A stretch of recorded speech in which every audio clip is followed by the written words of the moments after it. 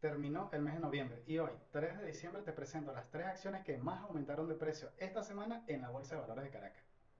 Y en el puesto número 3 de las acciones que más aumentaron de precio esta semana y por segunda vez consecutiva en este ranking están las acciones de la misma Bolsa de Valores de Caracas, que aumentó 22.93% para cerrar en 5 bolívares con 95. Al parecer, la elección de su próxima junta directiva está creando buenas expectativas y el interés de los inversores en adquirir estas acciones. Y en el segundo puesto, y por tercera semana consecutiva en el top 3 de las acciones que más subieron de precio en la semana, nos encontramos a Productos F, que aumentó 28.26% esta semana, cerrando en 2 bolívares con 95 por cada acción. Cabe destacar que la junta directiva de esta empresa ha convocado una asamblea de accionistas para el próximo jueves 7 de diciembre. ¿Vas a estar tú allí? Y en el primer lugar del podio tenemos nada más y nada menos que a Cerámicas Carabobo, que esta semana aumentó 43.27% para cerrar en 394 bolívares.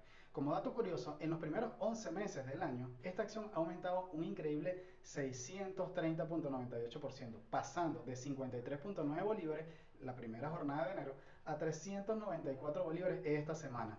Con esto, supera en 500% la devaluación y más en 400% a la inflación.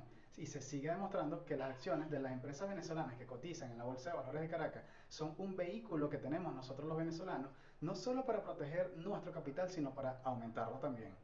Demostrado esto, además de que la bolsa de valores no es algo para ricos y millonarios, como muchos pudiesen pensar, pues ya vimos que hay acciones como por ejemplo la del AOF, que vale menos de 3 bolívares. O por ejemplo la del Banco de Venezuela, que vale un poquito más de 8 bolívares. O incluso la de Protinal, que tampoco llega a costar a 4 bolívares. Y yo no creo que a ti no te sobre por lo menos 4 bolívares de tu ingreso semanal o quincenal. ¿No sabes cómo comprar acciones? Pues recuerda que yo me dedico a enseñar a los venezolanos a invertir y a cambiar su realidad financiera. Y si quieres ser una de las personas que ya está cambiando su finanza, pues dímelo en los comentarios para yo enviarte la información de mis talleres, bien sea online o presencial, para que comiences desde ya a cambiar tu futuro financiero.